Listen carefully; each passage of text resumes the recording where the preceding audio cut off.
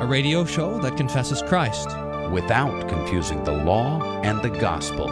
A radio show that takes Scripture seriously without taking ourselves so seriously. You're listening to Table Talk Radio.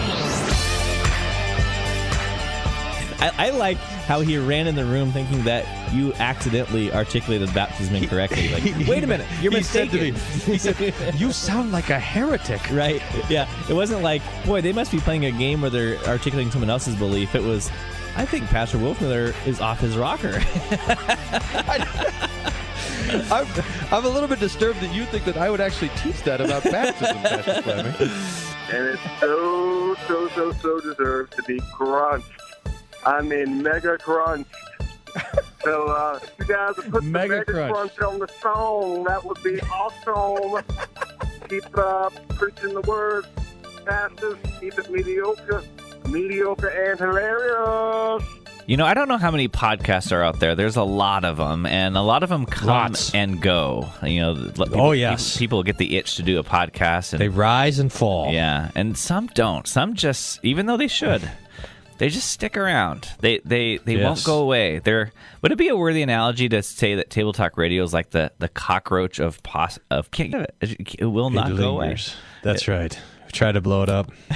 It just doesn't work. Good analogy. All right. Well, it's not very pithy for opening line. You have to explain your opening line. That's good. You know, you're looking around the studio. You're like, what example? Oh, there's a cockroach. Is that how? That's exactly what happened, yeah. I'm busy reading about this guy called Ari Skithathon. Have you ever heard of this guy? Never. He was mentioned yesterday by the Ben Shapiro. I was listening to Ben Shapiro, and he was talking about this ancient myth, and I thought I should look that up. I thought, Table Talk Radio is a good time to do my research. Yep. He was a Thessalian king who chopped down the sacred grove of the goddess Demeter in order to build himself a feast hall, and as punishment for the crime, the goddess inflicted him with insatiable hunger. So he couldn't, no matter how much he ate, he could never be satisfied.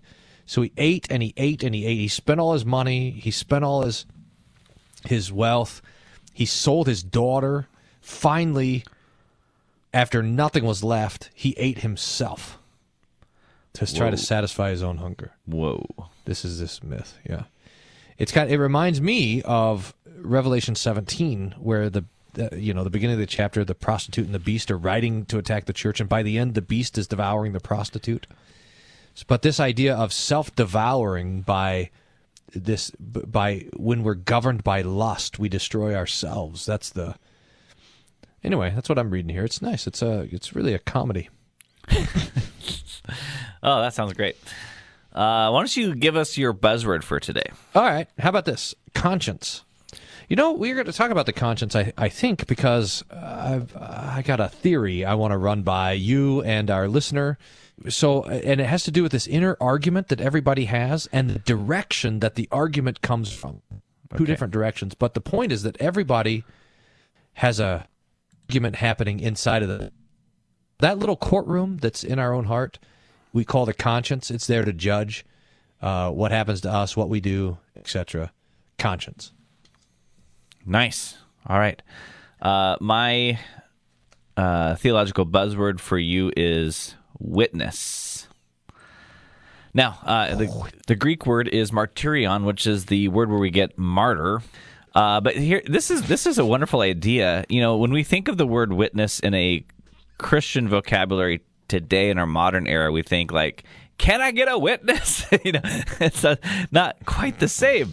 But when you link it to this idea of a martyr, that one who is being killed for the faith has witnessed or is giving witness to the truth of Christ, the truth of God's word.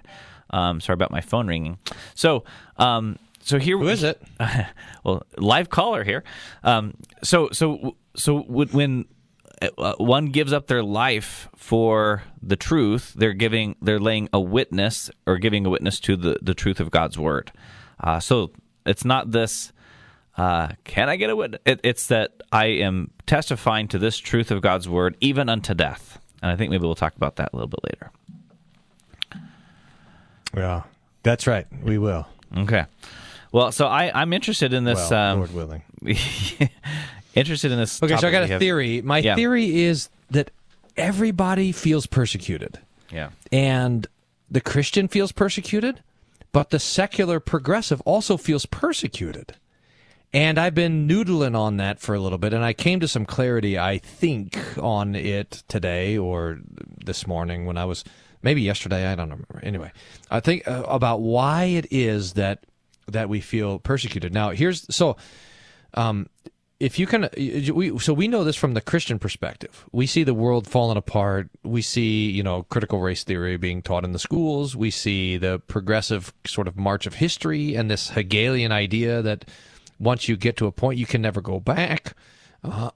So we see the sexual revolution standing up against the Christian understanding of marriage and the family, and we see the trouble that's being brought on the Christians.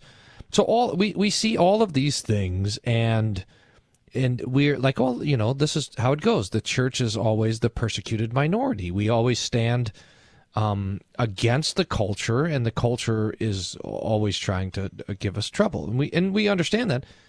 But the culture, or let's just take the progressive side of culture, feels the exact opposite. They feel the pressure coming from the moral majority, from the Christian right, which is always trying to coerce them into living according to our standard and picture of what it means to be right and good. And we're trying to always force our morality on them. So you take like I was reading in MSNBC this morning on the Texas abortion law, which takes effect today, the fetal heartbeat bill, which bans abortion when there's any detectable heartbeat. And this is understood as persecution for the progressive left and a denying of as someone said, the constitutional right of abortion to women and so forth and so on. And so I was just wondering about how it is that you have like two people in a room and both of them feel persecuted by the other one. Yeah. And you're like, well, wait, it seems like one would be the persecutor and the other would be the persecuted. Why is it that both people can be standing there and so there's a mystery in that, and I want to just explore it a little bit more, but that's the setup. Okay. Well, I want to kick that around a little bit. So it may be that our understanding of persecution has changed. You probably get this all the time, Pastor, that people will see events in the news and they'll say, boy, does this mean, the world is coming to an end? And one of the kind of things I always remind people is, maybe not, who knows, but if we would have lived in a different time in history and maybe a different part of the world and saw the kind of suffering that was coming to Christians, and then we were to ask the question, looking at the events today, does this mean Christ is coming back? We would think it's pretty good now. Life is pretty easy. If we were watching people being, burned at the stake or being boiled alive or whatever, that's when we'd be thinking, okay, this is got to be close to the end. And so maybe our view of persecution has changed, that we're not, at least I'm speaking now of our American context at least, we're not seeing people burned at the stake. We're seeing people lose their jobs. We're seeing people, lose their livelihoods potentially. People being ridiculed and mocked. And those I'm not making light of any of those things, but it's not the same as being hung at the gallows. And so when we have understood persecution to be things being taken away from me that I like, which may or not be true, but it can give room for two people in the same room to both be thinking they're being persecuted. But if people are being burned at the stake, there's no question who the persecutor and the persecuted is. Mm-hmm. I think that's true. Although when you talk to the Christians that are in other countries that are being persecuted, mm-hmm. and you think, how could we compare our suffering to the suffering like of the Christians in Afghanistan right now, Yeah. which is horrendous and about to get horrendouser quick. Mm-hmm. And we're like, look, you get a HR complaint for not using the pronouns or whatever, but they all lose their heads. Yeah. But I think those Christians in they're go in the U.S. and they're saying, ugh, this is if we don't have the United States, we don't have any allies anywhere, because there's like the hope of some sort of safety for the Christian confession, and that gets lost too. So they're worried about how things are going over here as well. Yeah, and we should say that a lot of those in other countries looking at the U.S. are saying, look, there's warning signs everywhere this is coming to you. Why don't you Americans see them? All right, we'll be right back. Mm-hmm. Right.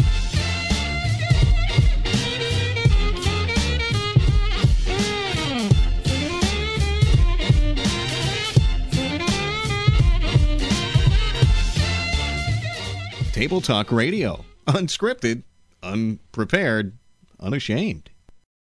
The daily Bible meditation blog is at rightlydividedbible.wordpress.com, where 3 chapters of the Bible are considered each day. Check it out.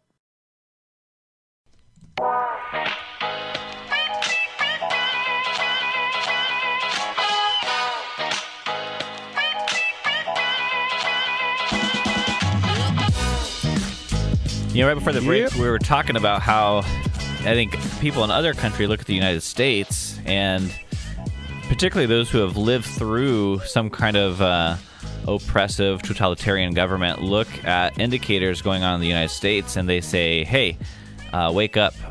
You guys don't even realize what's going on, and you're not doing anything about it. And I think... I don't know if it opened my eyes to it, but something that I heard recently that made me think about it more was an interview that Todd Wilken did over... You know that Todd Wilken over there at Issues, Etc.? I've heard of it. He did an interview. I think it was Rod Dreher, but I'm not sure about that. But it was about soft totalitarianism. And he was talking about how, normally a totalitarian government is just completely by use of force, coercion, rule of the fist, oppressing the people. But he says what we're seeing now is more of a soft totalitarianism, in that they're taking away or robbing you of your certain luxuries that you like. So they're maybe manipulating you to conform a certain way in order to keep the things that you like in life. So he used an example, like in China, I guess, according to him, there's like a social rating. So if you do things that the Communist Party likes, then you'll get a positive social rating.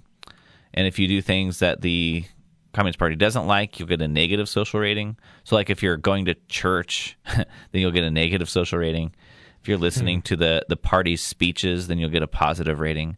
And then when it comes down to getting into the good schools, getting good jobs, it looks at what your social rating is. And so he was commenting how a lot of that is in place technologically, it's just not being utilized in our circles, in our country. So yeah. There's this topic that I've heard come up several times recently about these 2 classic books, 1984 by Orwell, and then the Brave New World by Huxley. And people have kind of thought, well, are we living more of in a 1984? Are we living in a Brave New World? And I'm familiar with those books. I kind of know the premise behind them, but I had never actually read them. So recently, I took up those works, and it's an interesting thing. You want to hear a little bit about those works? Have you read those books? Maybe a long time ago, but in high school. Yeah. Yeah, so if it's not something that's fresh in your mind, but so the world that 1984 paints is one that the government is completely intervening and oppressing the people, and I think some of the takeaways in that book is how they are using language to manipulate the truth, so that the main character works for I think it's called the Ministry of Truth, which is what Facebook is, by the way, the Ministry of Truth. And so his job is to read these newspaper articles, and if there is an inaccuracy according to how the party sees it, then he will correct that inaccuracy. And he's to use a particular dictionary in order to do that. And what they're doing is slowly removing words out of the vocabulary, because if you can change the vocabulary, then you can change people's thought. Like if you take away words from their diction, then they can't possibly think things that they don't have words for. And so, you see the manipulation of of facts, of the truth, of history, and that's the way that it's sort of carried along. So the kind of the main scene in the story is at the end, where the main character is sort of being questioned by a party member who he thought he could trust, he couldn't, and he was wrong. And he's saying, how many fingers do I have up? And he says 4.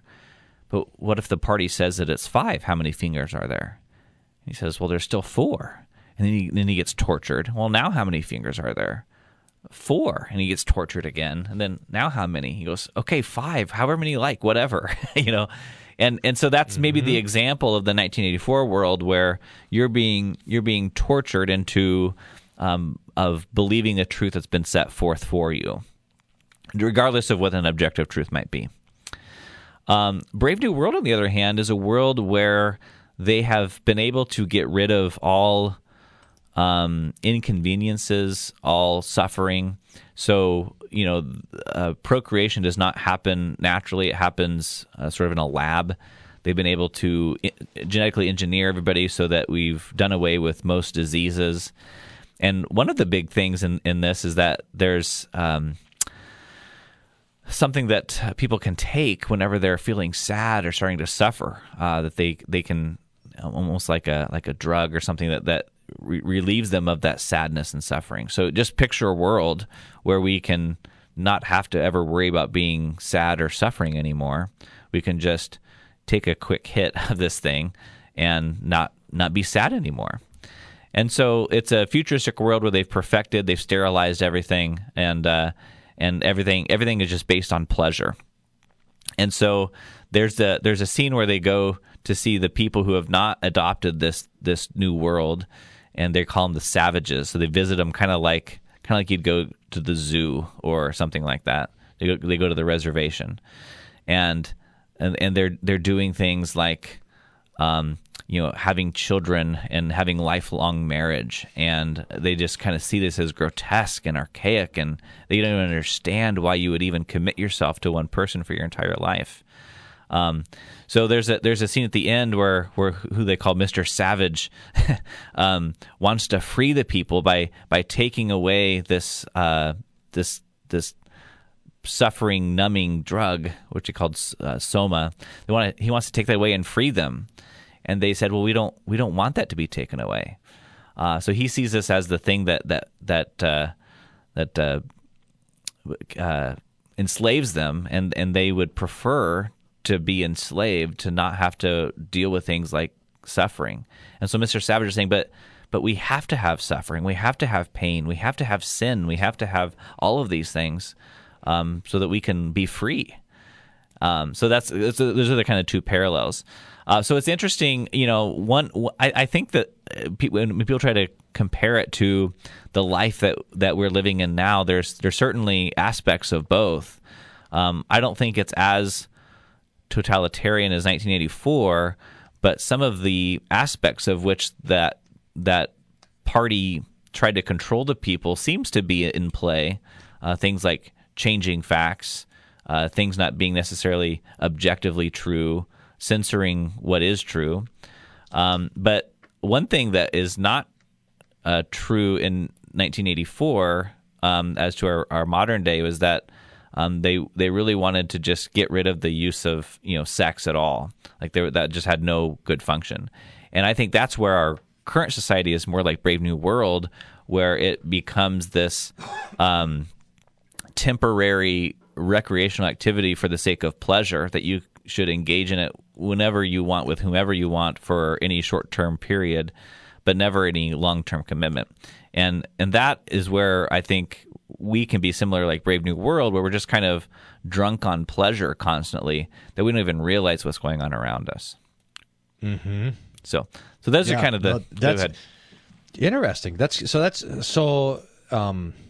nice to do that as a thought experiment, because you are right. It's like, which way are we headed? And it's some sort of wild mix of both. But and so the Christian is looking at this and saying, but neither one, no matter what direction you're going away from the institutions, right? Yeah. I mean, in both places, there's no gospel. In both places, there's no preaching of the death of Jesus. And in both places, there's really no family either, right? Correct. Yeah, that is a common theme between the both of them, that they both get rid of the family. So the devil's fighting against these things. So we feel it, but it's just very interesting to me that we're not the only ones who feel persecution. Okay, so let me pull up this article. There's now called "The Myth of Christian Persecution." Have we talked about that? Mm-mm. I found an article about it in HuffPost. This is articles back from 2013, old picture. Here, I'll just read you a little bit. Christians of all denominations maintain that the early church was widely persecuted. They state that in the first few centuries after the death of the Messiah, Christians were hunted, tortured, and killed just for following Christ. This persecution is believed to have begun with the deaths of Stephen, the apostles, and then the Christians persecuted under a long succession of cruel and vindictive Roman emperors. This history of early Christianity establishes Christianity as a religion of innocent sufferers, as a church beleaguered and under attack. In periods of crisis or perceived crisis, Christians of all stripes have returned to this stereotype of the early church in order to find themselves and understand their experiences. This is true even today. During the debate over the HHS mandate last year, a Catholic bishop said that President Obama was attacking Christians just like the Roman emperors, Hitler and Stalin had. In August 2011, Republican presidential candidate Rick Santorum publicly complained that the gay community had gone out on a jihad against him. In the course of the last election, similar statements were made by Mitt Romney, Rush Limbaugh, Glenn Beck, and Bill O'Reilly, to name a few. This is not just a case of election day banter, political nastiness. Just recently, Fox News host Todd Starnes accused NBC of persecuting Christians because of a skit that had aired on Saturday Night Live. The accusation may appear flimsy, but the advertising boycott of NBC that resulted was not. The rhetorical power of persecution language is very real. Then let me get to the kind of the jab to the throat here. Intriguingly, when we look at the ancient evidence for treatment of early Christians, it is a very different picture that emerges. The vast majority of our ancient sources for persecution in the first century were written in the second century and beyond. The stories about the deaths of the apostles, for instance, were written as late as 100 years after and modeled on a fanciful genre of ancient romance novels. Even the earliest, most ostensibly trustworthy martyrdom stories have been edited and reworked. The authors of these accounts borrowed from ancient mythology, changed the details of events that make the martyrs appear more like Jesus, and made the Roman antagonists increasingly venomous, so forth and so on. So the idea is, this idea of the Christians as persecuted, this is a myth. Okay, let's take that up on the other side of this break, because it sounds like, well, everyone thinks they're persecuted, as you've been saying. So is it really something that is true for Christians, or is it just that everyone's getting a hard time? We'll be right back. You're listening to Table Talk Radio. Listeners of this show are persecuted. Right, listen.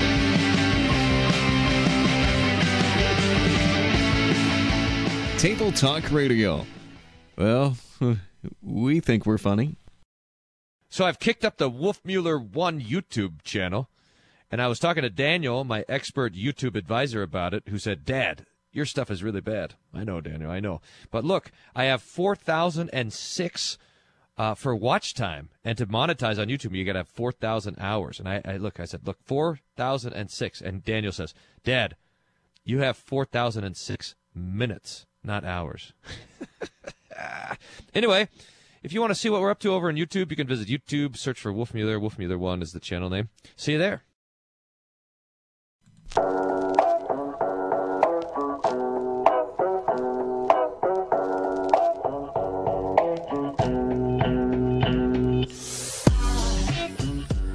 All right, welcome back to Table Talk Radio. Okay, so we brought forward this older article about basically everyone's persecuted, so persecution is not real. What are your initial thoughts about it? Well, so what they want to argue then is Christian persecution is a myth, but it is a dangerous myth because, number one, it perpetuates the idea that the Christians are the persecuted minority, and then number two, it lets Christians justify their oppressive actions towards people who truly are persecuted. So now you go to the flip side. Just maybe go back 10 years ago and think of the guy who considered himself to be gay, and you asked him, well, what is this like? He says, well, look, I'm part of a minority. I'm oppressed by my family, by the culture. I really am an outcast, and I'm being persecuted in this way. And I'm being persecuted by Christians or by the Christian morality who says that marriage can only be a man and a woman, et cetera, et cetera. So the persecution is on the other side as well. And if you just were to look at the reality externally, you could see some truth in both. But the internal experience of people, of the Christian and of the let's say the progressive left, let's just as a placeholder now, the internal experience is much more extreme than what we might look at on the outside, and the reaction is much more extreme. Okay, so here's my theory. My theory is that there is an internal voice that amplifies the external opposition. But it's different for the Christian than it is for the unbeliever. So that, let's start with the Christian. The Christian has, and maybe I'll put it like this to sharpen it, is to say that every person has a traitor on the inside that's arguing against them. For the Christian, that traitor is their own sinful flesh. In other words, when I as a Christian want to do the right thing, I want to keep God's law, I want to serve Him and all this, I find in myself a traitor, my sinful flesh, that's trying to tempt me away from the Lord and His ways. So when I want, for example, to be chaste, I see the world tempting me to unchastity, and I find that the world has an ally even inside of me that's also arguing for unchastity. When I want to be compassionate, I find in the world an ally with my sinful flesh that wants to be angry. When I want to be generous as a Christian, I find in the world the temptation to greed, and I find an ally in my own flesh. So that my sinful flesh amplifies the temptations of the world and the troubles that the world brings to us. So that the opposition of the world to my Christian faith is amplified by my own flesh. Okay. But there's something that happens on the other side as well. And so let me lay this one. You want to react to that too? No, I don't. I'm interested in applying that to the other side. So go ahead. So on the other side, though, the progressivists, what we're calling them, also finds a traitor in their own flesh, which is the conscience, which is the internal sense of right and wrong, the internal moral code that God has built into this world. And so when, just to take the fella who was wanted to be homosexual that we were talking about earlier, when the church or their family or whatever says, hey, no, you should probably be a husband to a wife instead of a husband to a husband or whatever, that is amplified by their own conscience, and that the ferocity that's spoken externally to them becomes 10 times amplified in their own internal conversation because of the law written on their own heart. So that while temptation coming from the outside is amplified by the flesh, the commands of God from the outside are amplified by the moral law on the conscience. And so both people are hearing the counter-argument inside louder than it is on the outside. That's very interesting. So, I mean, I think you're making an interesting theological point here, and that is all about the conscience. So, there's an internal struggle for the Christian against what, again, the sinful flesh would want. And so when a person is striving to live according to the new creation and then is met with resistance, then here's this persecution. I'd hate to throw another component into the mix lest it be just a distraction, but I also kind of wonder where our proclivity towards just claiming victimhood status plays in here too. I mean, so I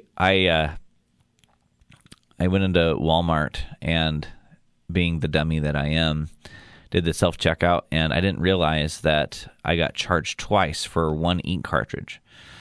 So I get home and I was that's like $130. I know, right? So I hit a Walmart that was further away from me because I was going after an appointment, and I was hoping I could just bring the receipt into my closest Walmart so I didn't have to make such a long drive. And she said, "No, I'm sorry, you have to go to the store because it would throw off their inventory." And I wanted to be like, "What, do you just hate Christians? Is it because I'm white? Is it because And so we have the tendency to have this sort of demand, and when we're not, when we're something is happening to us, we like to, I think, and this is just maybe a sinful flesh thing, we like to say that we're being excluded because of some kind of, we're a victim. And how does, if at all, the victimhood proclivity fit into the discussion of persecution? Yeah, so that's right. So we all, in some ways, want to be the martyrs. So these trouble. I suppose it's this. In some ways, that's a general form of the very specific thing that I'm thinking about. But there's a way that we either amplify or minimize the things that are happening to us, and that this happens in the conscience. So Paul talks about the excusing or accusing, and the conscience is this amplifier in that way. So if something bad happens to us, we'll amplify that. If something good happens, we will minimize it. Even with our own sins. So we have this tendency to minimize our own sins and to maximize the sins committed against us. I realized this. I mean, there's some time ago, I had spent a morning talking bad about someone. It was one of these political conversations, where you're just talking bad about the guy that you're against.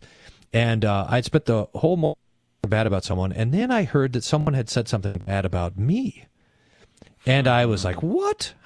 I was so offended and everything. And I realized, I'd spent hours spending my whole morning talking bad about somebody else.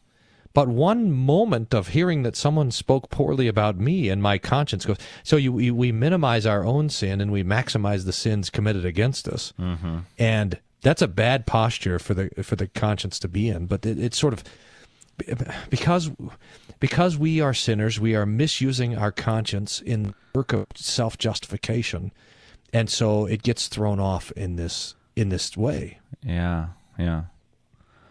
Now, this is not. I don't want to agree with the idea of Christian persecution. I mean, with the idea of the myth of Christian persecution. I've been studying a lot the martyrs and the way and the sort of the trajectory of the world today. That's probably the thing that's most concerning. Is maybe not where things are, but where things are going. So we can see if the Lord doesn't sort of steer the ship in a different direction, we can kind of see that things are headed in a bad way. And it's good to have that realization and to understand that reality, but it's also good to understand the flip side, so that the world feels persecuted by the Christians and is lashing out in that way. And in some ways you get a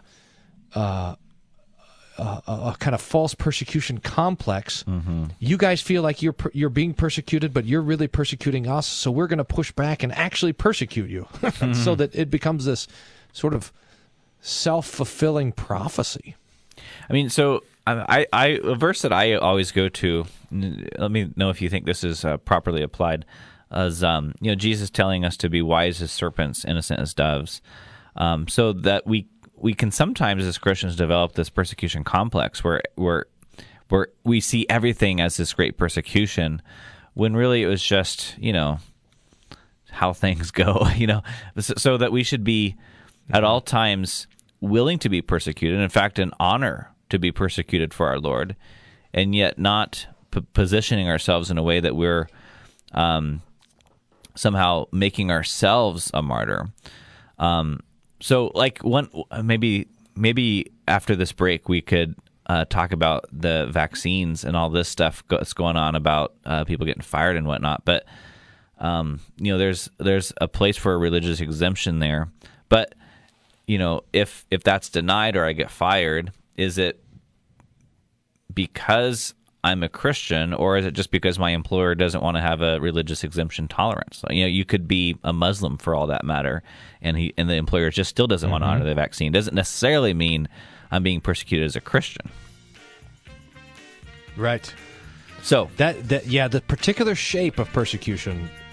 Let's dig into that, because there's a lot to say there too. Okay. Well, we have one more segment after this break. We're talking about persecution today, and after this break, we'll talk about maybe a little bit about the vaccines and the mandates and people being fired and all of that. You're listening to Table Talk Radio.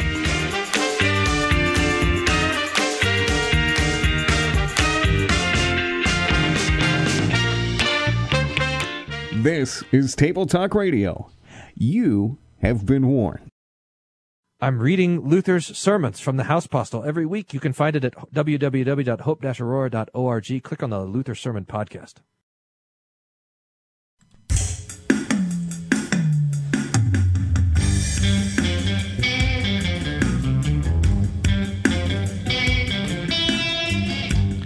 Welcome back to Table Talk Radio. All right, Pastor, before the break, we were talking about the particular shape of persecution. What are your thoughts on that? I think that, we want to be persecuted like the good old martyrs who got persecuted for saying Jesus is Lord. Mm-hmm. And now we have to be persecuted for saying a man is a man. Right. We were talking about this we had this sermon a couple of weeks ago on wives submit to your husbands. And I said, 20 years ago, the word that everyone was offended by was the word submit. But now the word everyone is offended by is wife. Who are you to say? Yeah. It's kind of crazy. So we have the peculiar shape of persecution that comes to us as Christians is a first article persecution, a creation order persecution, an undoing of Genesis 1, 2, and 3, and those great distinctions that are made between the creature and the creator, between man and woman, between God, between humanity and the rest of creation, the dominion thing, the distinction and the gifts of marriage and family and sexuality. All those Genesis 1, 2, and 3 things are under attack now by our particular shape of our culture. And so persecution, it is less, maybe it's not, I think it's less theological than we would hope. We don't get into the heresies of the second article. What does it mean that Jesus is a man dying in our place? Rather, it's like, what is a man to begin with? That's the persecution, which is why. You were talking about vaccines. I think this is a really interesting thing to consider as well. To think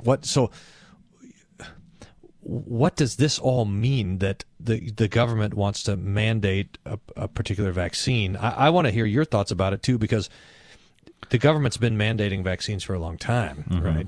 So what's different here? And what I was curious about, I was watching the news last night. I don't know how I got NBC on that, because we don't get cable. Anyway, somehow they're pumping the news in there. And it was talking about, it was all these stories about the hurt that is caused by people not getting the vaccination. And and someone came on and made the argument that they didn't want to get a vaccine. And the argument was, this is my body, it's my choice. And I thought, how do they not agree with that? Yeah. Like that seems like the whole logic of everything we've been hearing for the last 50 years. Right. That's very fascinating. Well, I want to, before we go to talk about vaccines, I thought something you said was interesting, that, the good old days we were persecuted for saying Jesus is Lord. It seems like in our culture, so persecution comes at the desire to silence the truth or to coerce someone to speak untruth. So stop preaching Jesus is Lord, or we'll arrest you, throw you in prison.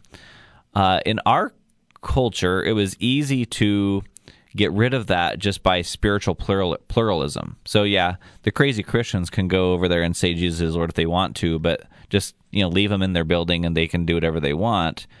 And so it sort of forced the hand to go to first article matters. So it was one thing, it was easy to be pluralistic when someone's talking about their religious beliefs, but then then what's challenged is a man, is a woman, or is marriage a man and a woman? And now it's the coercion to deny those truths. So when you've won the pluralism of the metaphysical, it goes to asserting the pluralism of the physical. Well, you should just believe. You can believe what you want about man and woman, and I'll believe what I want about man and woman, and we can all get along. But the Christians say, I can't do that. I mean, I can't. And I think it goes back to 1984. He said in that book, freedom is to be able to say 2 + 2 = 4.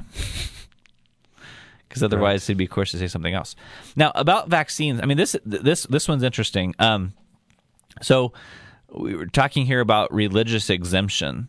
So by what religious reason would there be for not taking a vaccine? And here's the thing about this. I mean, as far as religious exemptions go, they're supposed to be individualistic. In other words, if I'm a Missouri Synod Lutheran, I don't necessarily have to prove that my denomination, the Lutheran Church Missouri Synod, has a stance against this particular issue. A religious exemption, at least from a legal perspective, is supposed to be for the individual's religious beliefs. But that said, I mean, people have brought up the matters of how research was done to bring about certain vaccines with aborted fetuses or aborted stem cells, at least. That's maybe the primary religious concern. That doesn't include all the vaccines, though. Go ahead. I think that the main concern, so this has to do with the persecution idea too, and there's a general mistrust of the minority for the majority. And so you saw that there was a ton of vaccine hesitancy in the left when President Trump was president. Like, Speaker Nancy Pelosi said, no, I'm not going to get the vaccine that Trump says I should get. And then when the one in charge changed, when Joe Biden was elected, now the vaccine hesitancy switches to the right. So there is a mistrust of the minority, especially so the conservative in the United States mistrusts the mainstream media kind of all along, but mistrusts all of the people who claim to be experts. And so there's a real kind of epistemological challenge here, is how do you trust what information? Now, I was thinking about this. So I told the vicar the other day, I said, look, you're a pastor, or you're a vicar. You're standing you're publicly in the Lord's church. You're preparing to be a pastor. So you do not have the authority, or you do not have the office of putting out your opinion. So you can't, your opinions about what the vaccine, if it's good or bad or whatever, you don't have the authority to have those anymore, because you're speaking on behalf of the Lord. So someone was busting my chops a little bit this last Sunday because I won't say anything about the vaccines. And I said, look, I got to be a pastor to the people who think it's the mark of the beast, and to the people who think it's the salvation of humanity. So I don't have the option of, cutting people off over the things that the Lord hasn't spoken of. Right. I think. But So the question then becomes the matter of coercion and information. Exactly what I was going to say. Yeah, I mean, so I think people can do their own research or whatever, due diligence, whatever.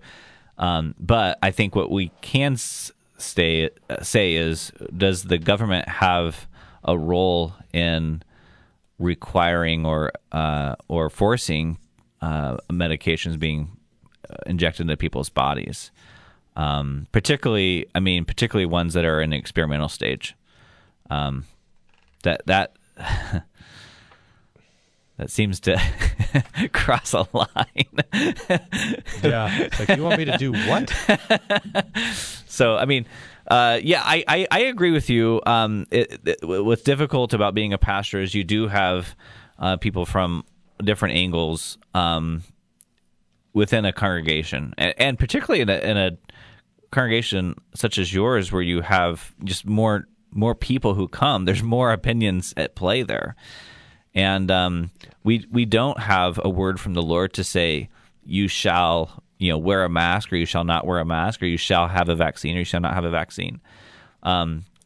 So these are things that we apply wisdom to and try to execute the best we can with good wisdom. How much time? I got two things on just on this particular point. How we much have a time? minute and a half. Okay, so real quick, there's a way that we need each other. We got to disagree with each other on this, because we talked about before how we're these self-justifying machines, and so I'm always going to cover up my cowardice with care. I'm just being careful, but really I'm afraid. Or on the other side, I'm gonna cover up my rashness with courage. I'm not afraid to die. Well, you're being foolish. And so we need, because we are experts at covering up our vices with our virtue, we need each other to call it out. No, you're afraid, and no, you're a fool. We got to be able to, so we need each other to kind of pull each other to the middle. Professor Pless, who wrote a book on pastoring in times of plague, he was talking about this last week. He said Luther, who wrote that letter, his main verses were about unity in the church. And Pless said, when we were writing, we missed it. We had no idea how much controversy this was going to cause in the church, how much disunity and how much backbiting. And he says, I could see now this wisdom of Luther, looking at these verses like, be of one mind and do let there be no divisions among you, because the great temptation is that the devil will have us grab a hold of our opinions, hold on to our opinions more tightly than we hold on to the Word of God. And that is a recipe for division in the church. Yeah, well said. Well, that's going to take us to the end of the show. Thanks for tuning in to this edition of Table Talk Radio. Where the points are like, there's so many opportunities here. Where the points are like the revisionist history of the no martyrs in the church. Where the points are like someone from the CDC saying, just trust me. Thanks for listening to this edition of Table Talk Radio. Table Talk Radio is where not the for points everyone. are. Please consult your what pastor else? before Where the listening points to are Table Talk like Radio. Side effects may include nausea, vomiting, headache, the heartburn, ministry hallucinations, of aversion to truth. incomplete sentences, hypnotic imagery, psychosis, coma, death, halitosis, Where the lung points cancer, are brain like tumors, your brain social bleeding, credit bleeding, score internal in combustion, China. a sudden craving to smell your backseat, claustrophobia, an uncontrollable urge to fight the capitalists on Twitter, and Where the off your points are credit. like the For more fact information, visit checkers on Facebook. tabletalkradio.org.